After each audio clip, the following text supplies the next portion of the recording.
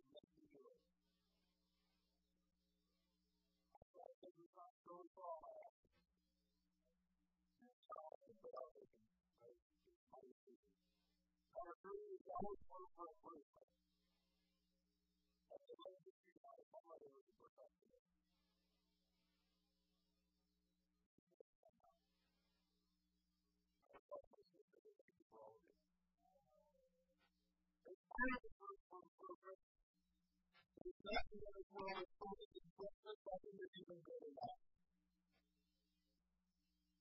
That's the way it is. It could be better. I have no expect to be better. That's pretty good. There's no good idea.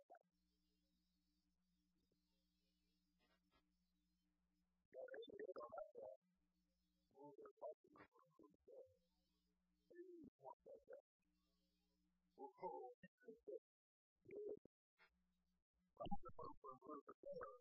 know what I'm saying?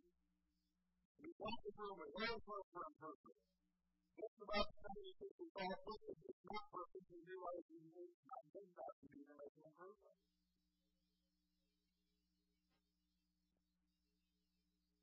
Before I want to put this one on, just to come up with the truth, that last one.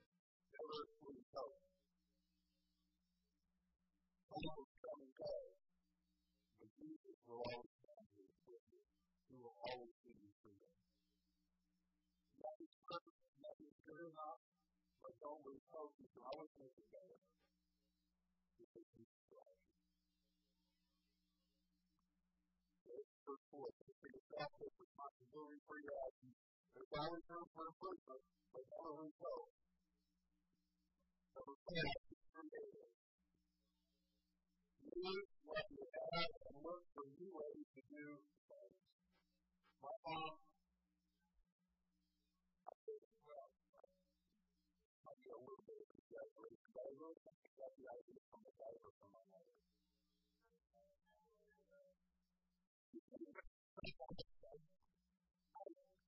I remember one of the latest ones. We bought this thing and we rolled newspapers with water and some kind of some lotion, rolled the newspapers around and turned it into water for our fireplace. Who was doing that? My mom, my mother. I found out that there's no such blood in us, but there's that energy inside. For those of you who don't understand what that means, I know there's not a lot of deaf people in this city. Deaf people have a reputation for being, they're really thinkers. My mom was a good thinker. She was the thing that you'd be surprised with the things she could do. She even had a chocolate-free chocolate cake. I have no idea. So, I don't know how that works. But she did. I remember it. We did it once. Number 2, read your Bible and pray every day. I don't remember, and to be honest with you, I do not remember the first time that my parents asked me if I read my Bible and prayed. The reason I don't remember the first time is because they were always asking me. The time I learned how to read, I was expected to be reading and praying on a daily basis. Now, I'm not saying I did. I'm just saying I was taught. Okay. Number 7, appreciate all that you do. Enjoy it. And my mom, she liked the last thing she did was she would make rubber stamps and things. Because those we sell it up at Mom and Dad's house in the closet with shells with rubber stamps and all this stuff that we don't know what to do with. She liked beautiful things. She liked the beauty of nature. She liked the beauty of art, and she enjoyed with her talent what she could to make things beautiful. Number 8.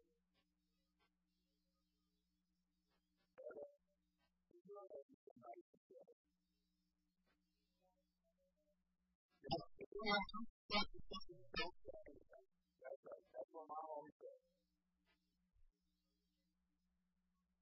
But it's not my sister,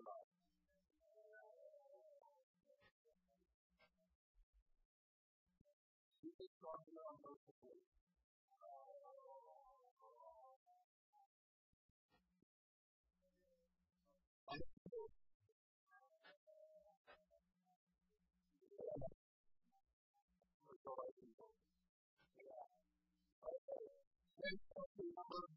Number 5 was be created. Number 6, read the Bible for every day. Number 7, appreciate how you do.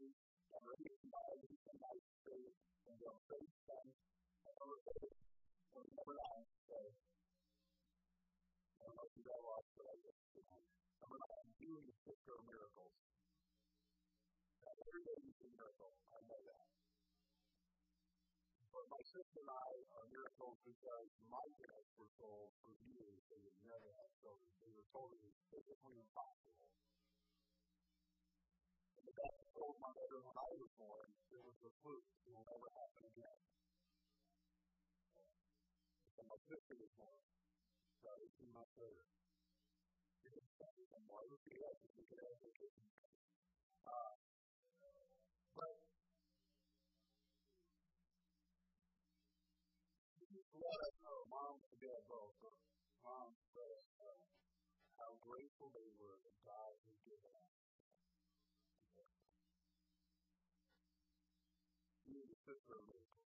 So even when I was sick on her, she is a miracle. Number 10, what I didn't understand growing up so much as I learned it later as an adult. God promises, the Bible promises produce powerful prayers. When I came back to church for COVID in my office, I had to do some work in my office. It was about time to clean out some files. There's some files I did not clean out. And when I found out about a whole file with some letters my mom wrote, and there's a theme in all these letters. I was just reading in Philippians or Romans or this book or that book in the Bible. And maybe think of what you are going through. And so I've been praying this scripture verse for you. The Bible promises to be powerful prayers. When we read promises in God's Word, we need to have a better response. Oh, that's cool.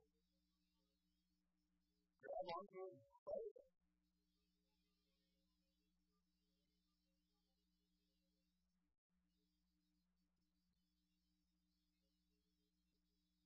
Going through a hard time.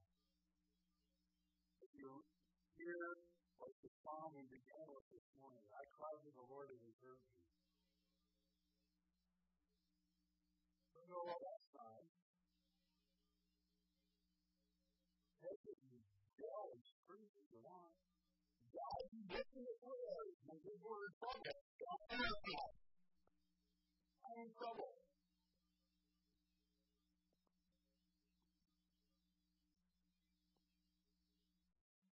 So let's do a quick review.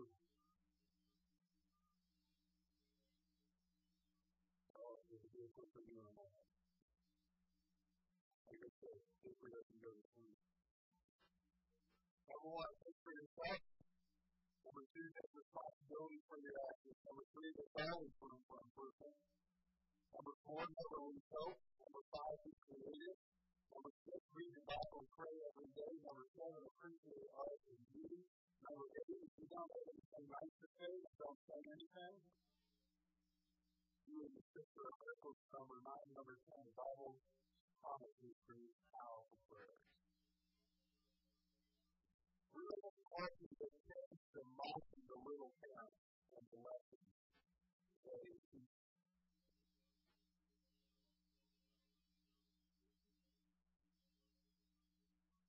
But God calls His people to remember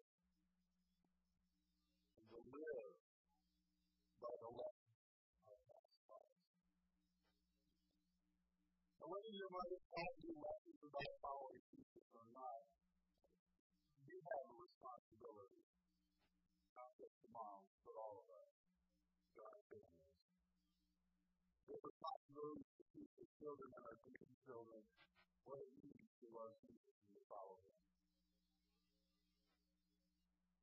we don't follow Jesus, we need to teach others what it is to follow him. So, this is all the homework assignment.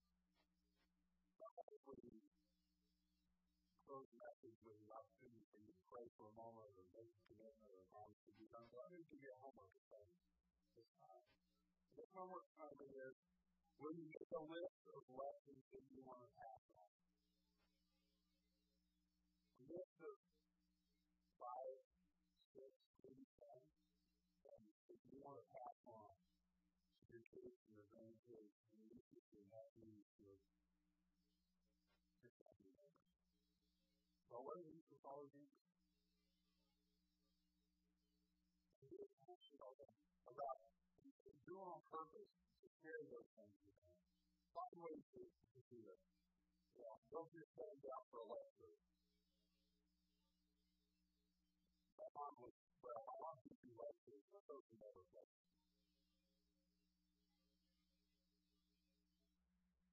Most people so I picked up without lecture. But I'm not trying to say that was the constant decision. That was my right there. I was just going to hurt on Thursday. I want to give you that homework assignment. So write down a few things. You like it because you would like to pass on to other people. You feel free to grandkids, nieces, nephews, other people members. But what you need to follow Jesus and live the life that He tells us to live. That's homework assignment. I'd like to take out your briefcase and cards.